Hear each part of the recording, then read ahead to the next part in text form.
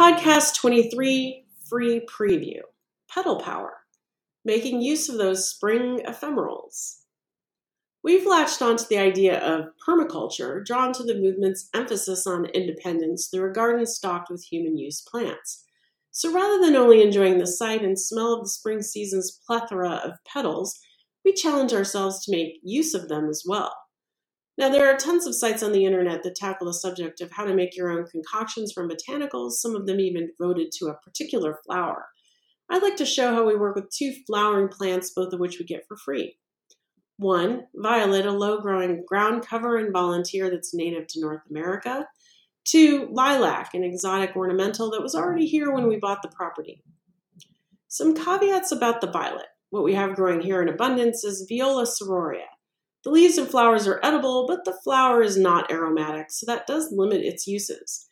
You can think of it as beneficial for the green taste of the leaves and flowers, its medicinal qualities. It has been used throughout history to treat headaches, coughs, and colds, for example, but please see our medical disclaimer. And its fun, kind of amazing use as a natural dye. Violets are an example of what permaculturists call a plant with a stacked function. Not only can people make great use of violets for food, medicine, and dye, but they are also a useful ground cover, and they support fritillary butterflies which lay eggs on the leaves so their larvae can feast on them when they hatch. So how do you get them from your yard to your pantry? Some herbal sources recommend the traditional method of drying plants, which is to hang them upside down in bunches in a dark place with good air circulation, as in the image of lilac bundles in the article version of this.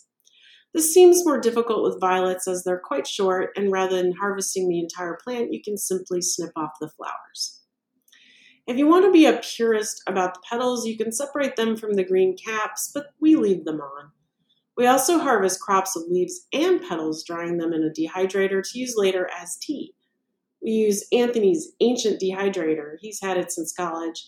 It has that look of hippie stuff from the late 80s, early 90s, and it works great.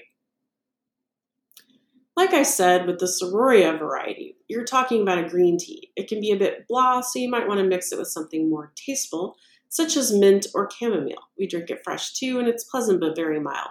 Still, you're getting the medicinal benefits this way, and it's a nice alternative to Asian green tea if, like me, you're sensitive to any caffeine at all. Now back to that bowl of violet petals. It's a terrific dye.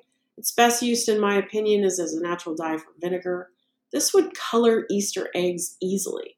All you do is drop a bunch of petals in the bottom of a jar, pour white vinegar over the top, and leave it in that handy, cool, dark place for a few days.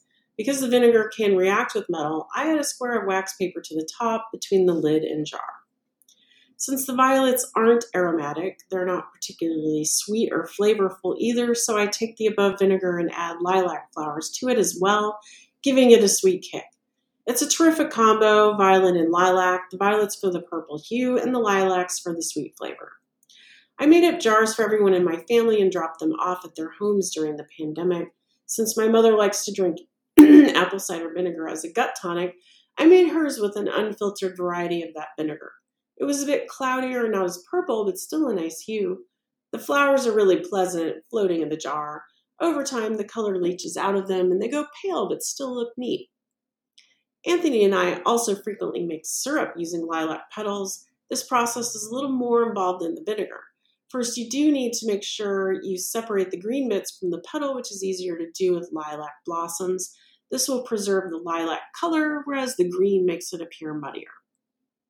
This is the end of the free preview. If you'd like to listen to the entire podcast, please become a paid subscriber, and that way you support our important work in the garden and ecology and sharing the knowledge with the world. Thank you so much.